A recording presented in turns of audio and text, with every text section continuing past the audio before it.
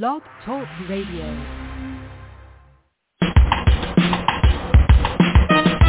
Let's get lost in a better place. Pick up a book, travel through time and space. So much to learn, so much to see. A chance to escape reality.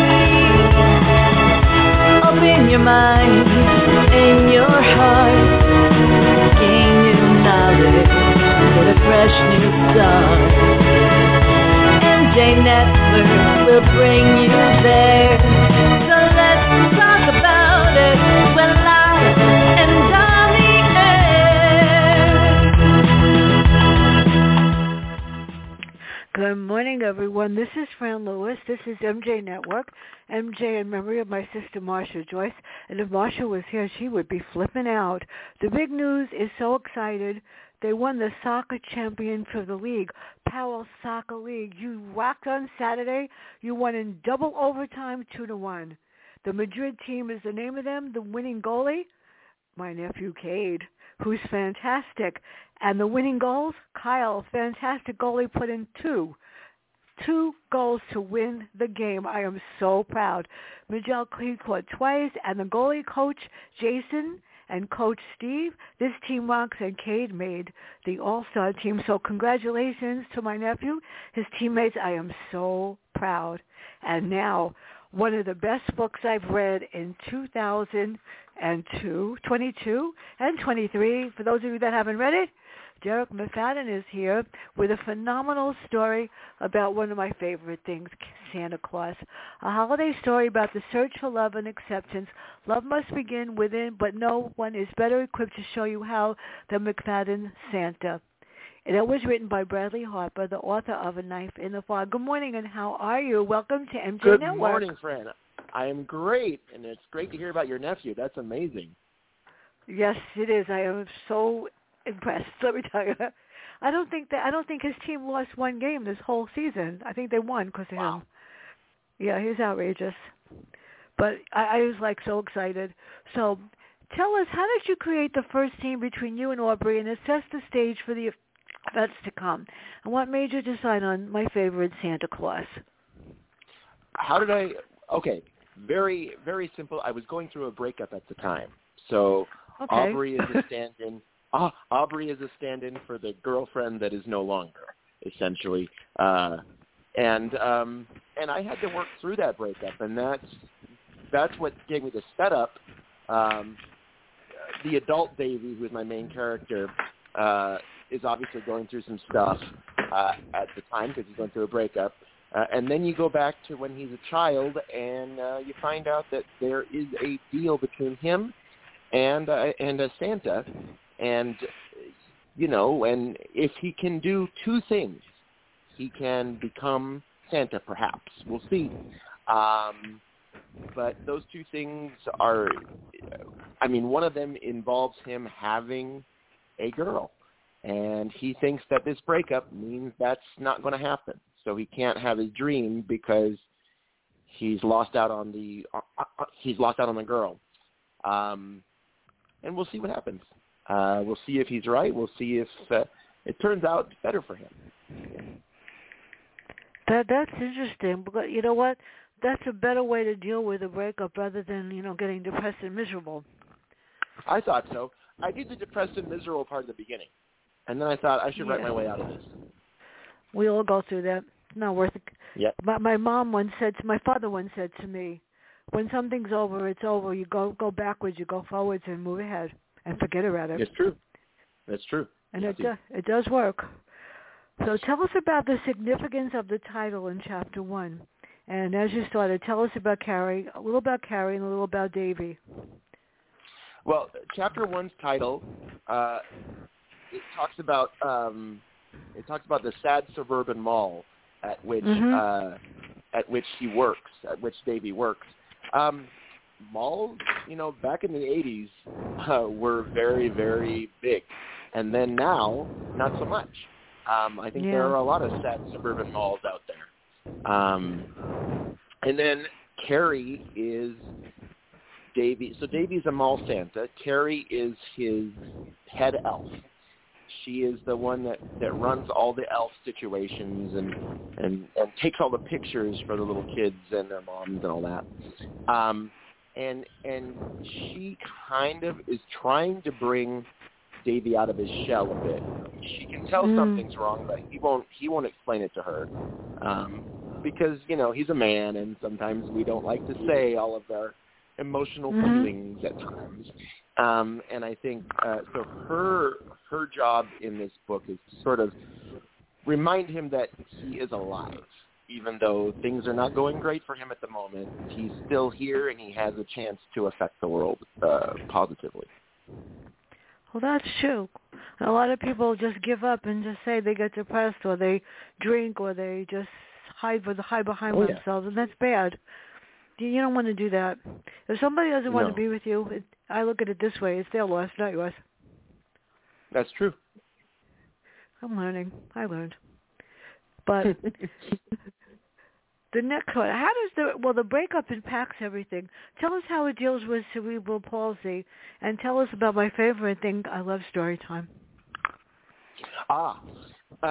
So Davey, that's one of his things. He has cerebral palsy like I do. So I wanted to write, whenever I would read books when I was a kid, I would read them and they would be, if there was a handicapped character in there, the handicapped character just wouldn't feel right. He wouldn't feel like a real character. He'd feel like a stand-in for the author to teach something. And I was like, I want to write a real handicapped character. And so I always intend to do that when I write characters with my same palsy. And that's what Davey is there. But the thing is, he has a younger brother in the child scenes where he's a child. And he's upset because he feels like with his palsy, he won't be able to be a real big brother. He won't be able to do all the real big brother things. And that's hard. So one of the things he wishes for one Christmas is that Santa could take away his palsy. If he could just be normal, then he could be a big brother, And then what was the second question? I'm sorry. The second part of that question. That's really amazing. What brought the story really close is that when I was in high school, I had spinal surgery when I was 16, and I had to go to health gym. Really, I couldn't play basketball. I was so aggravated. Oh. And the girl that was in there with me had cerebral palsy, and we became very close friends. And one day when she wasn't there, they didn't tell me why she wasn't there. I never really knew what happened. She just sort of disappeared, and she was like so cool. We became really, really close best friends, and we just what it about, because it doesn't matter that she had a disability. She still talked. We became. She sort of bonded. Yeah. I felt sorry for me. She felt sorry for herself. And two of us together. So who is Luke, and how does he always come to Davey's aid, and why does he let Charlie get to him? There's always a kid that gets to somebody. Well, Luke is a stand-in for my best friend. He's been my best friend for 34 years about, and he is that kid. He's the kid that stands up for the kids who can't really stand up for themselves. That's who he was then, and he's just a really good guy. And Charlie is the bully. He's the bully that bullies all the kids. And so Luke takes all the heat for Davey. Luke doesn't let Davey, obviously Davey gets yelled at, gets called names and everything, but as much as he can, Luke is there to be a buffer and to help. That's why I had my sister. If anybody we all have those buffers, I think. Yeah, I had my sister when she was around. So this is interesting. Explain his relationship with his parents and why does he resent Brendan? And why he resents Brendan? Brendan, yeah. Yeah. his relationship. So Davey's relationship with his parents is strained, I would say. I think that when we're kids, we don't realize how hard parenting is. Mm-hmm. I can't tell you how many times, things would be going kind of topsy-turvy in our house, and I would think, if you didn't want all this, Dad or Mom or whoever, why did you have kids? Flat out, and it's not that simple, and that's what we have to realize as we get older. I think we do realize it, but as kids, all we can be is a little bit resentful of like, life isn't going exactly the way I want. What can I do about it? Well, I'm a kid. All I can really do is be resentful of the thing that's making it hard for my life to be good. And at that moment, that was his little brother, Brendan. And so, yeah, his relationship with his parents, I think, is tied to his relationship with Brendan. And I think both are bad because at the moment, at the beginning, because that's just how life works. I think that, when you're the only child in a house for a long amount of time and then suddenly you're not anymore, and you have special needs like palsy, it's very easy to feel like they had another kid because I wasn't enough. I understand what that's like. Now, this is really cool. You know what? We celebrate Hanukkah, but my family, we celebrate everything. Because everybody's intermarried and everybody's everything. And Santa Claus is somebody that you have to love, and it doesn't matter who you are. Doesn't matter. Yep. So, why did kids? What did he write to Santa? And how did you create the letter? And kids write to Santa. I know that. There's some kind of address. I even got a letter. Do you want to write to Santa? You could send it to this address. I go, maybe I will. I think kids write to Santa because it's somebody who's going to listen, and you don't have to know when they're listening or know when they're reading, but you know they will. And a lot of kids don't have that influence where you can call them up or you can talk to them or you can text them.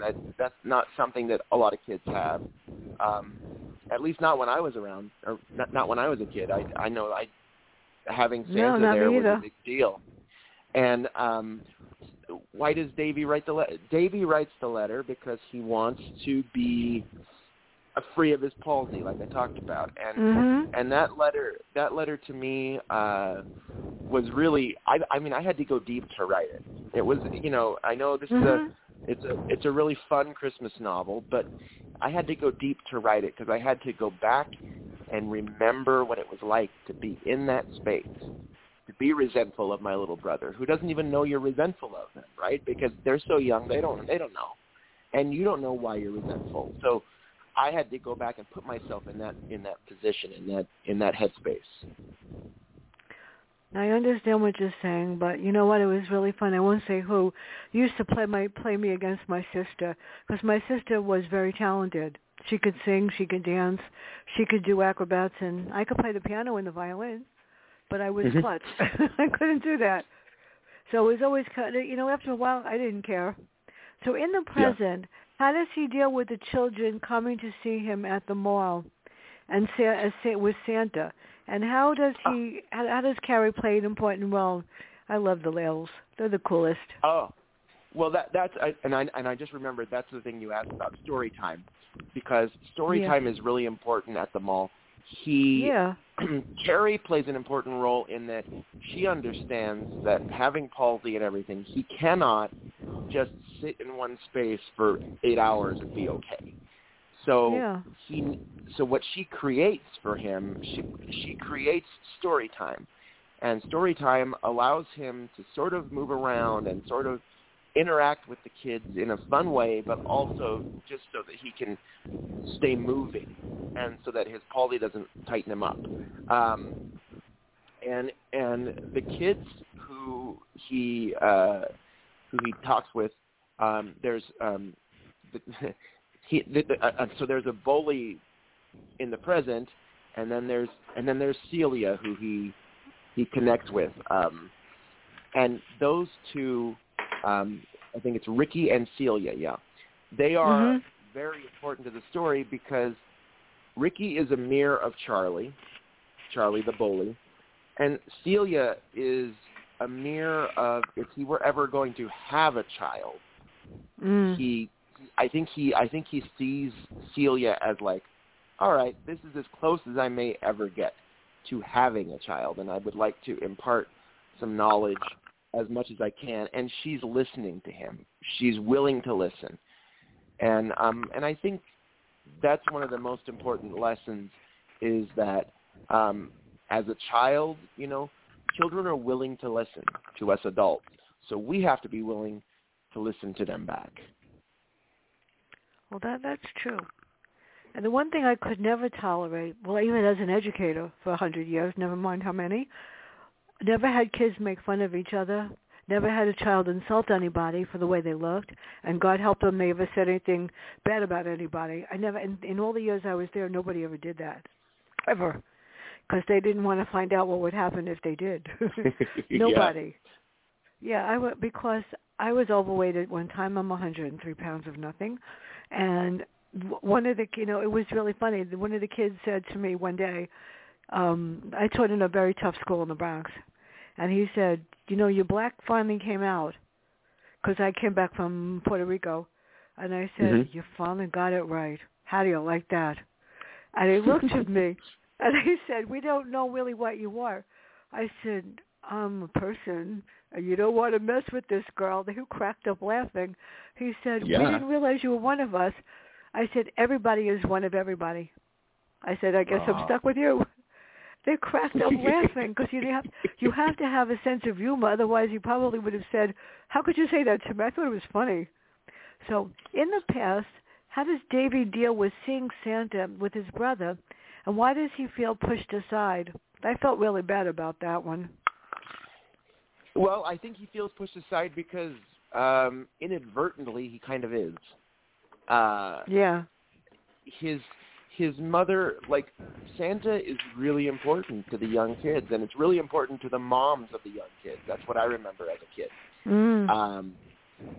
And as you get older, and it becomes less cute to see you with Santa, and it's more cute to see someone younger who hasn't experienced it yet, who hasn't been there. And so whether she means to or not, I think Davey's mom does kind of push him aside in that way. And Davey feels that. But at the same time, if he comes out and says, hey, you're pushing me aside, then it's going to look like, he's going to get yelled at for that. He's going to, no, I'm not. It's not, that's not how it's happening. Because I don't think that the parents even realize they're doing it to the extent that they're doing it.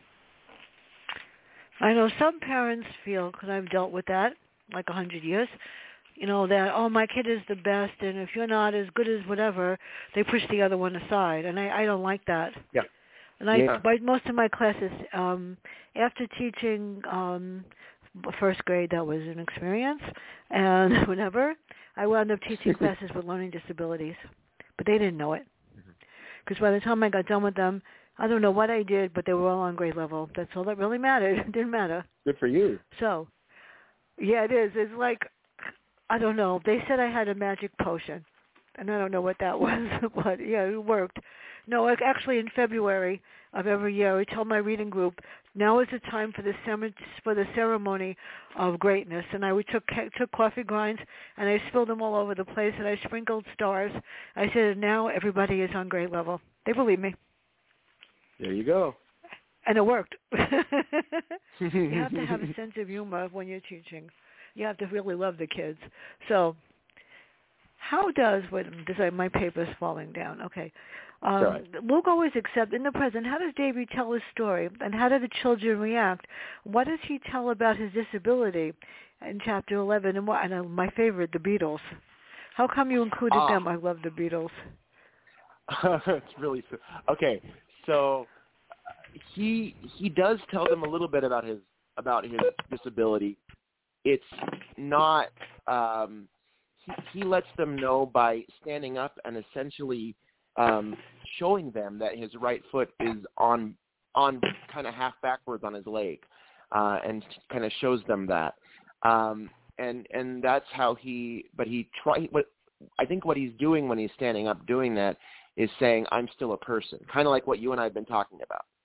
It doesn't matter that I'm palsied or that I have this, I'm still a person. Now the Beatles thing, that was funny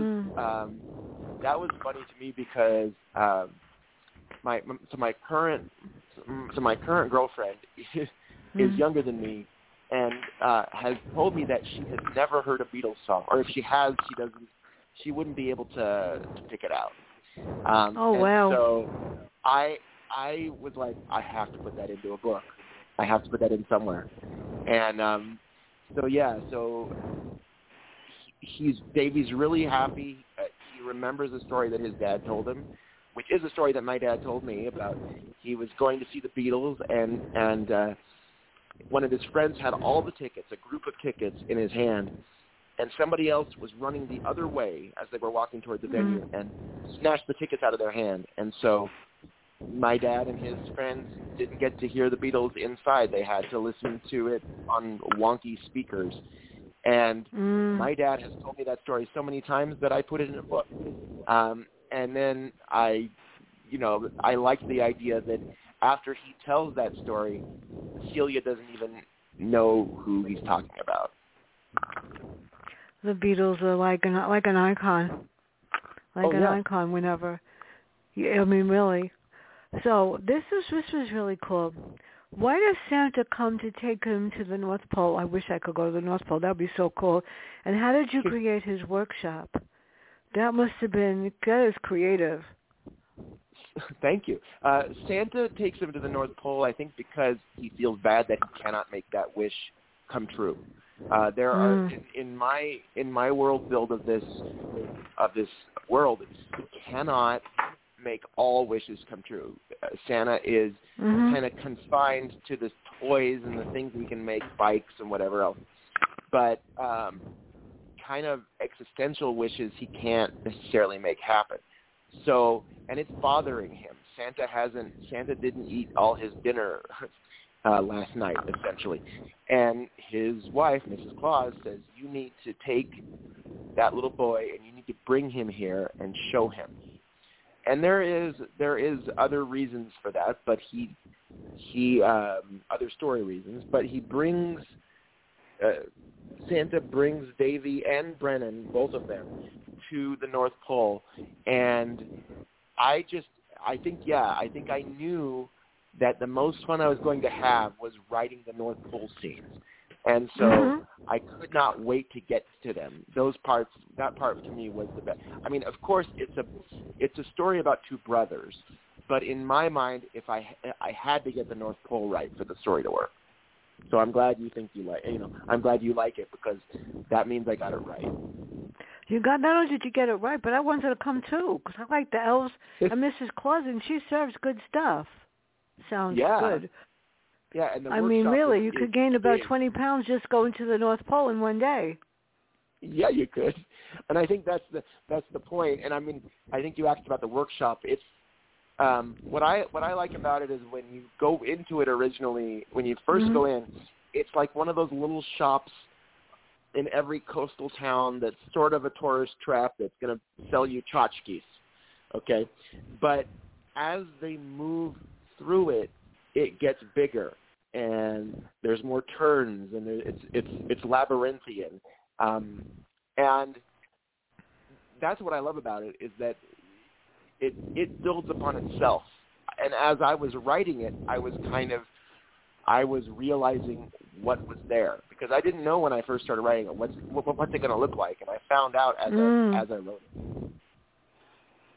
You know, the funny part is that everybody, he was disappointed because Santa told him, about his wishes and what's going to happen.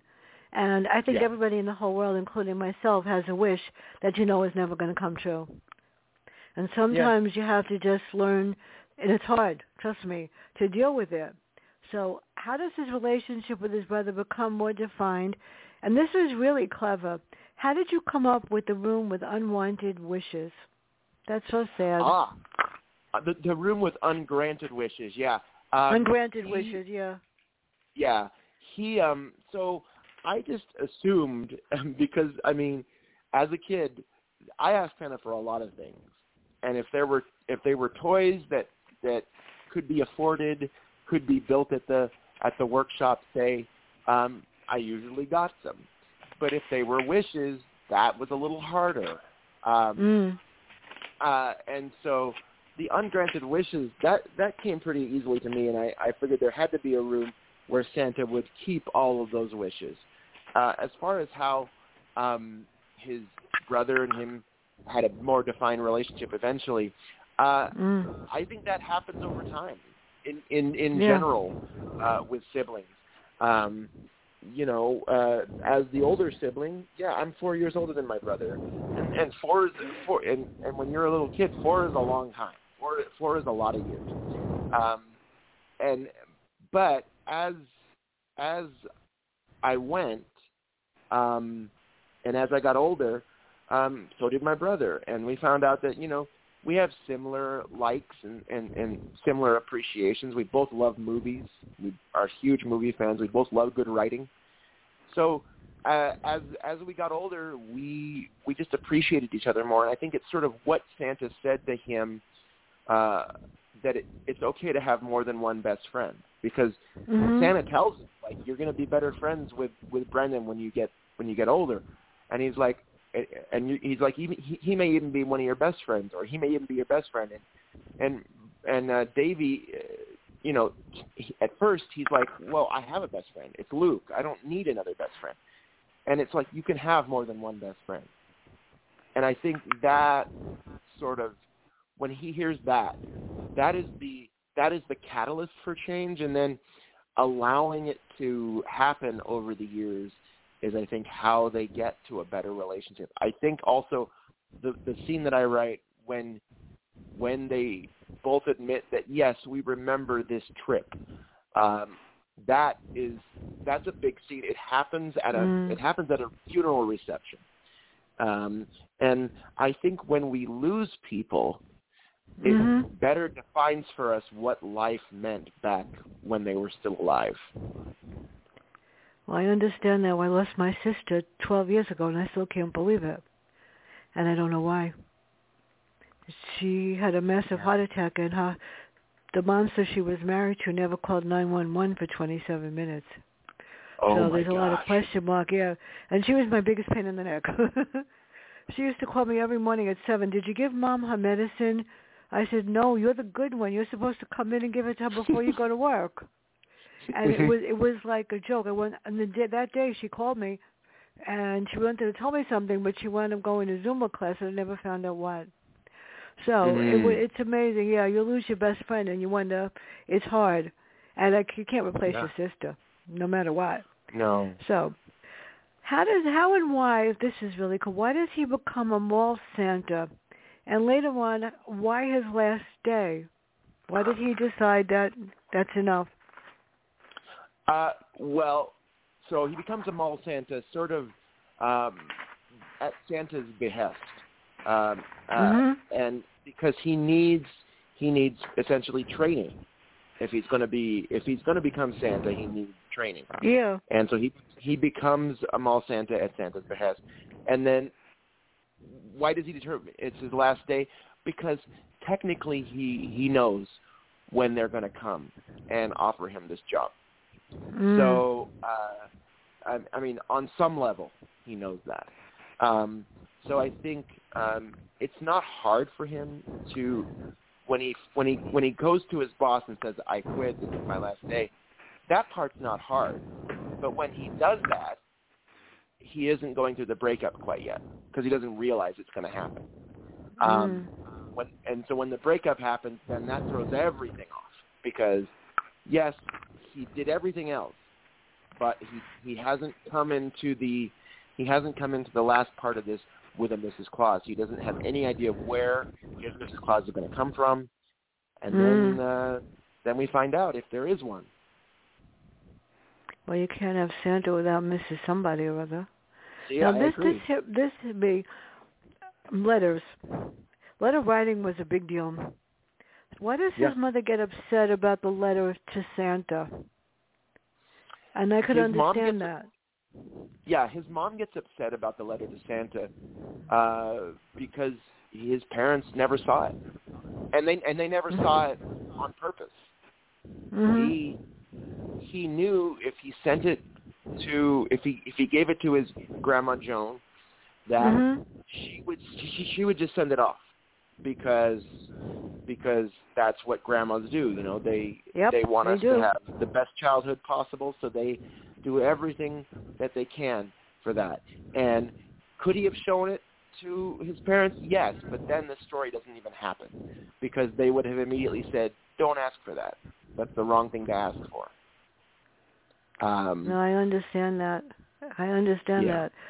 And whenever I wrote a composition or a letter, my mother read it. She always found it. I don't know why. She always found everything. It made it kind of hard.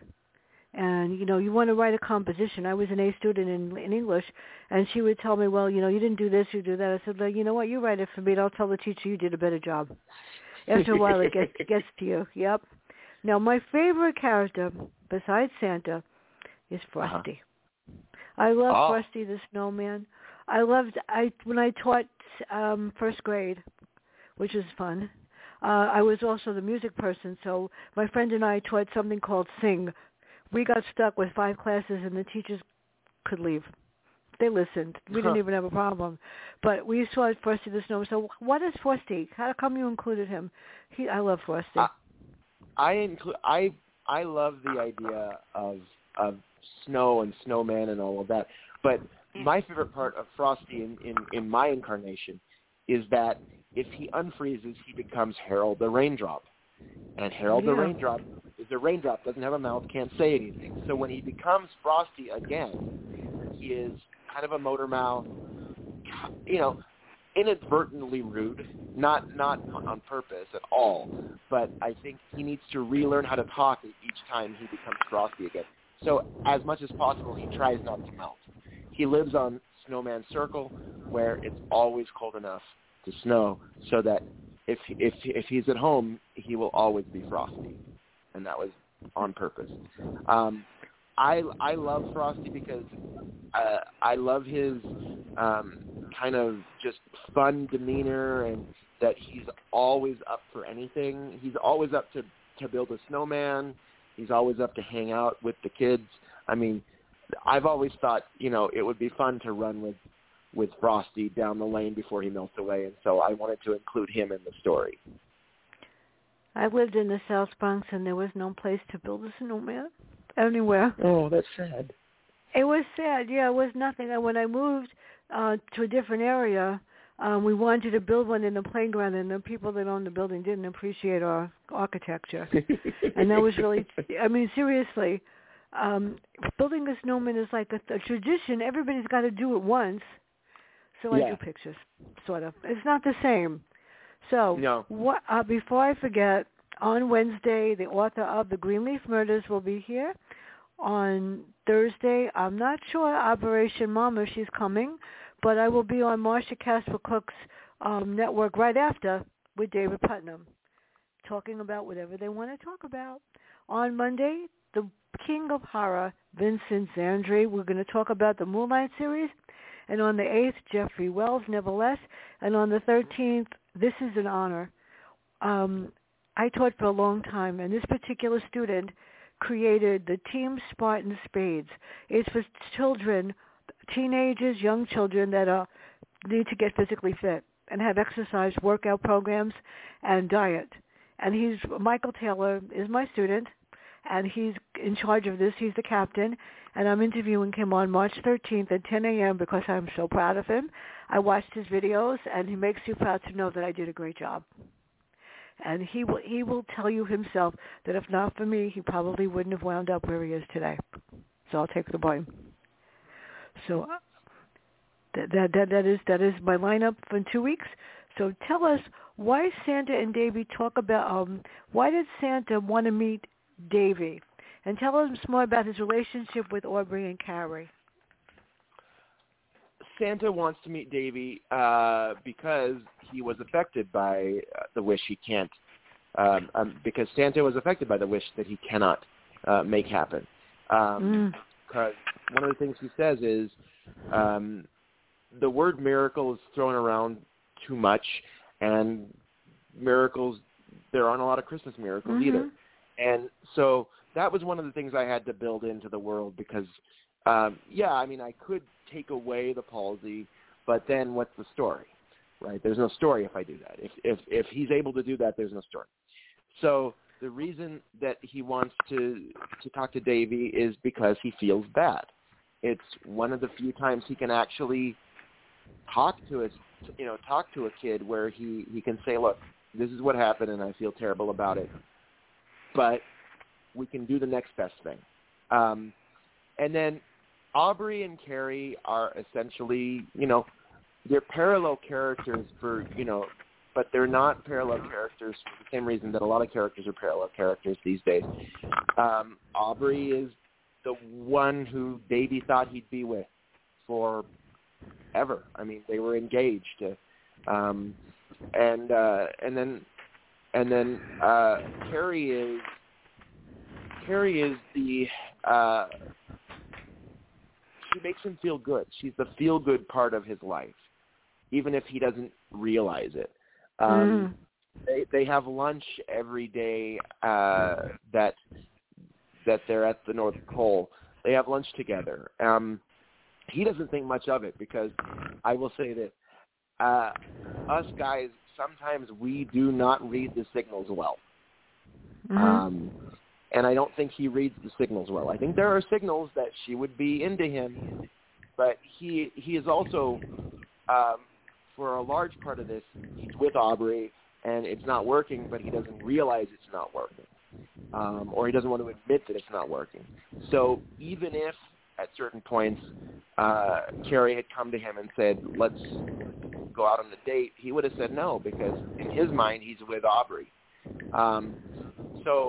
And that goes into timing, what it takes to know when the right time is to approach someone for a date or to see what will happen. Timing is everything. Sometimes you're ready for something, but someone else isn't, and you have to be okay with that. That is hard sometimes.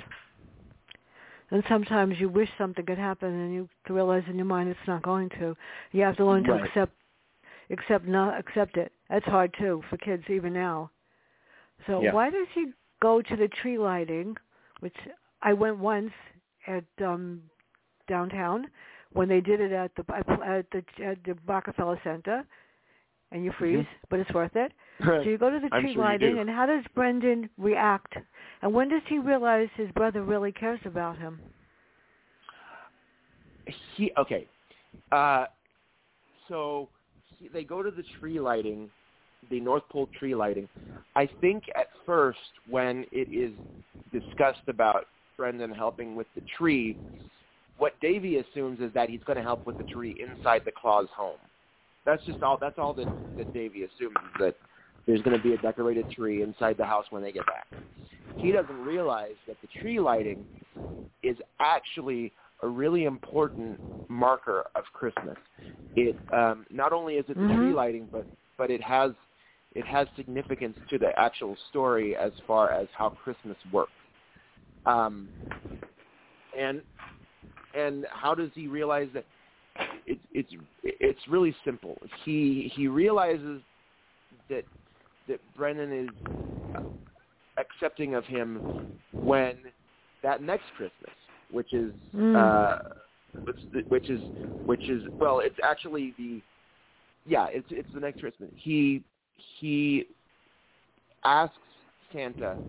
So Brennan takes his time with Santa and says, what I want for Christmas is for Davey to be normal with a mall Santa. And I think when Davey hears that, and when Davey realizes my little brother has taken his mall Santa time and asked for something that I want more than anything, and he wants it because he knows I want it. And I will say my brother was very much like that. He and is. My brother is he's my younger brother, but in a lot of ways,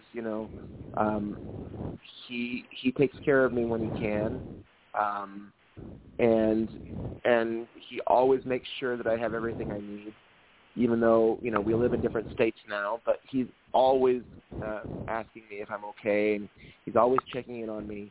And I think that's just one of those things that happens when, Fran, you understand this. When you have siblings, you check on them.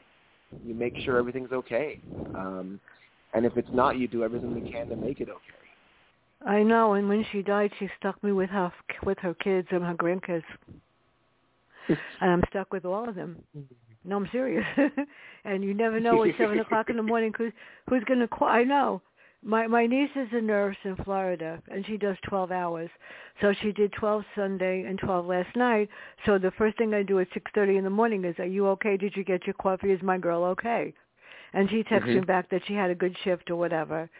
And this is what goes on. They text me in the morning, and I go, okay, this is what you're going to need to do. And, of course, there's a problem. They're going to call me. They don't care when. So she had no right to leave. And I know. But family is important. But this story really gets to you. And what I really like is on page 223 what Sandra says, that cerebral palsy does not define who Davey is.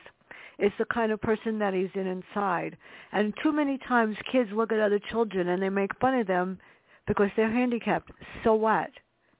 And it doesn't mean that you're not smart. It just means that maybe you're physically disabled but not mentally disabled, and that's what gets me. So what do you want kids and adults to understand when they read this? And I have a child that's getting this one next. I could tell you that. Oh, thank you. Exactly what you sort of said there. A handicap is a handicap. The fact of the matter is, we all have handicaps. That's right. We don't always recognize them. It's what's hard, and I think why kids sort of sometimes make fun of people who are handicapped is they don't know how to deal with somebody who's different.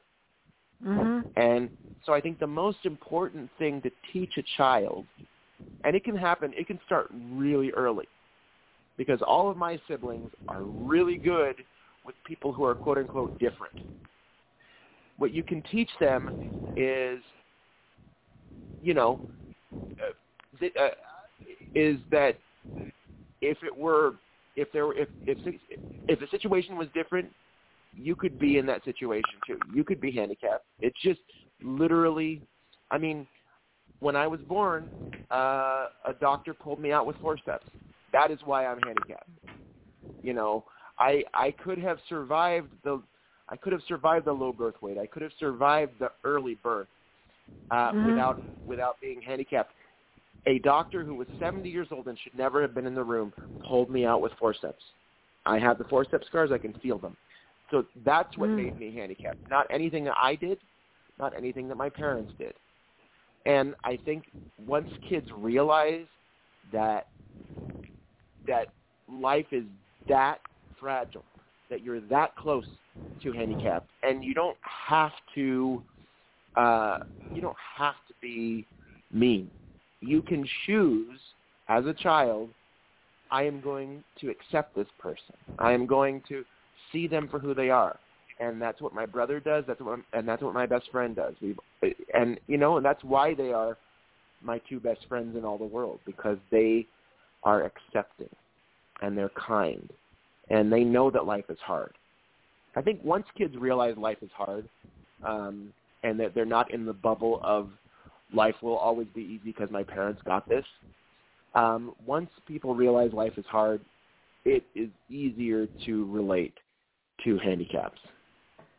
I agree with you. I taught first grade. I taught sixth grade for 3 years. I loved it. My principal decided to put me on first grade. Till this day, I couldn't tell you why.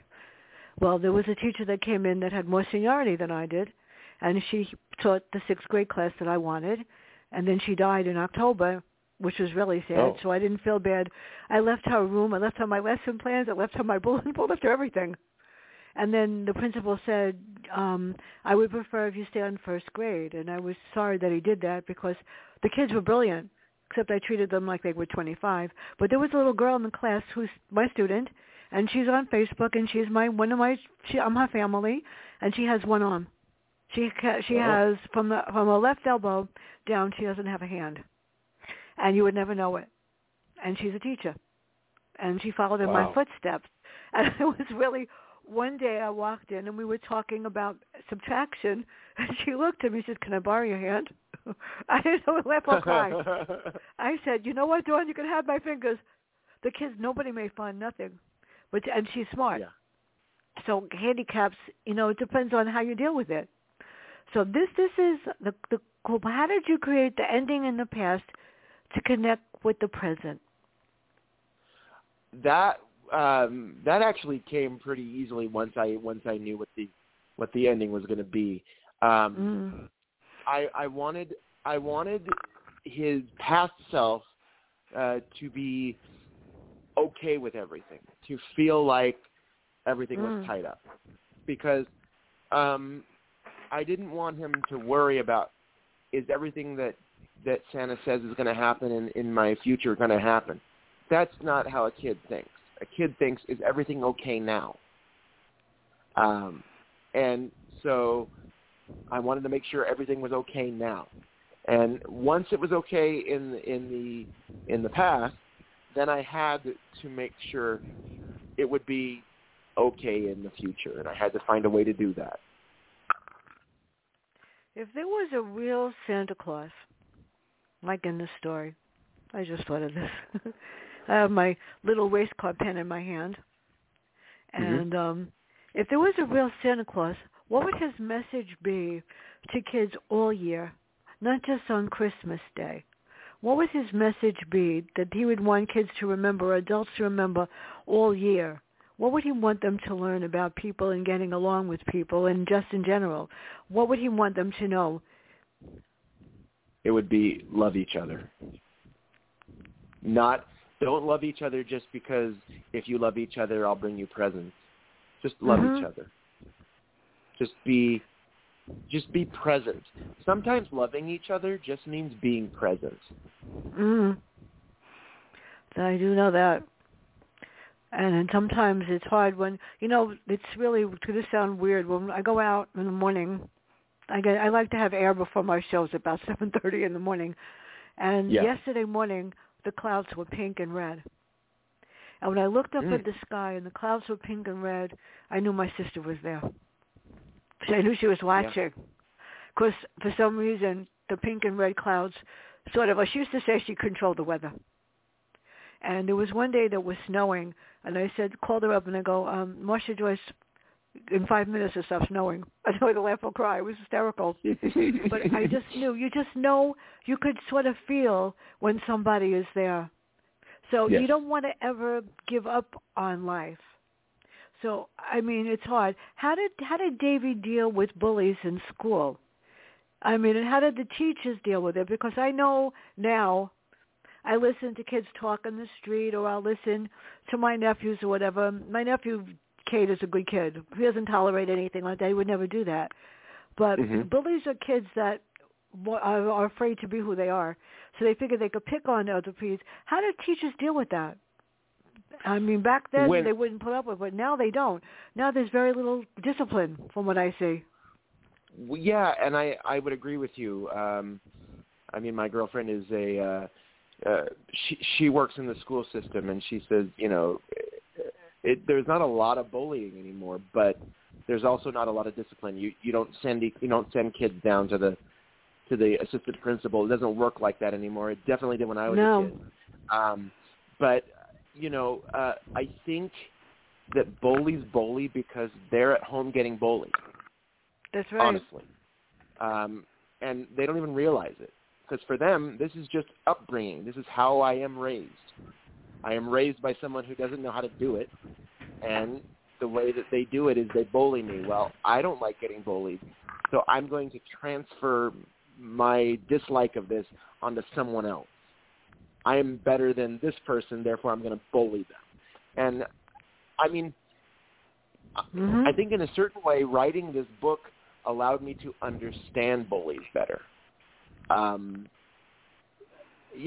I didn't know when Davey asks, how come he bullies, or when I think he bullies. Why do you think Charlie bullies? I didn't know what was going to be written there. That's one of those things where the character takes over, and when it came out the way it did, he said he bullies because he's taught how to bully by his bully. When I wrote that, I was like, yeah, that's 100% what happened. That's how it works. You have to, in your mind, I know I was never bullied, but when I wrote my book, Sisters to Sixers from the Bronx, my brother-in-law, Jeff's brother, realized that my mom was tough and abusive and bullied me. And I didn't even realize it when I wrote it, that I had to be perfect and everything I did had to be right. And if I wasn't, I got grounded. If I got 99 on a test, I got yelled at, and I had to write it over. I had to be 100 was the only grade that was acceptable. So in a sense, she did that to me. Yeah, it was tough. And when I taught in school, a lot of times the teachers, when I grew up, which wasn't that long ago, even when I took my third master's and my fourth one, they said, if you don't know the answer, don't answer. Keep quiet. Don't ask questions. And for all the years I taught, I said to my class, if you don't understand something, and more than 3 of you don't understand it, it's my fault. I got to figure out a better way to say it. And nobody ever went home not understanding.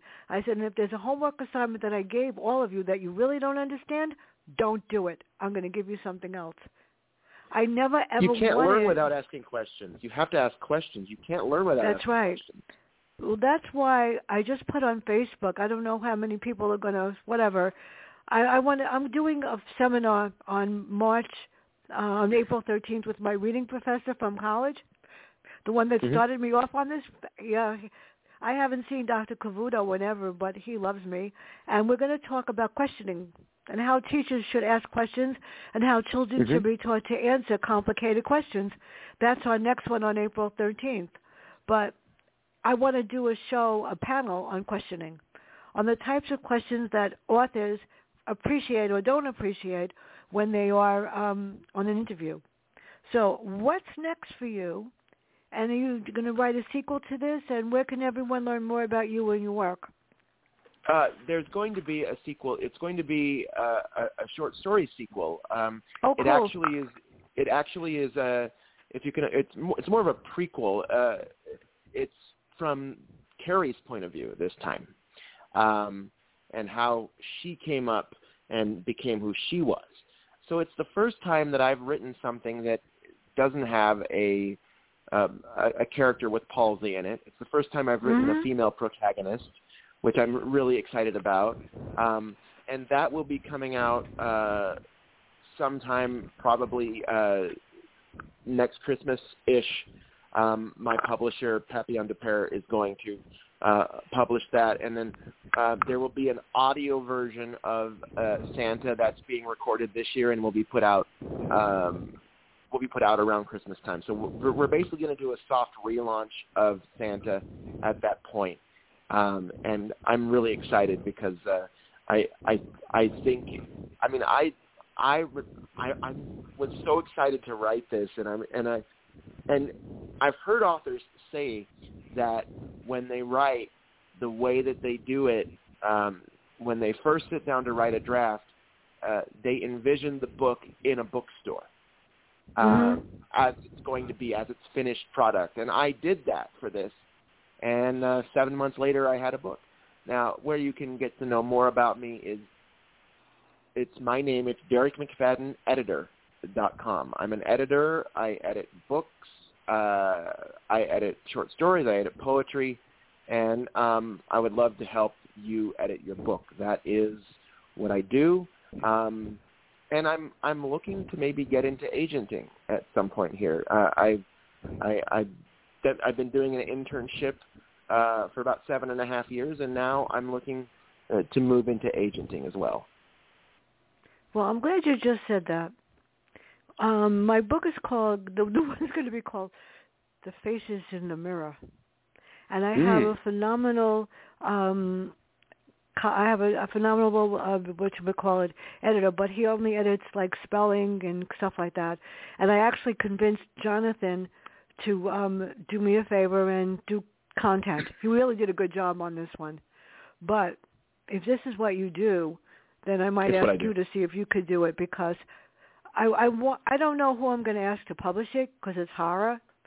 And it's hard. I have a self-publisher that's phenomenal, but I would love it to go somewhere else. I have to see. But thank you so much.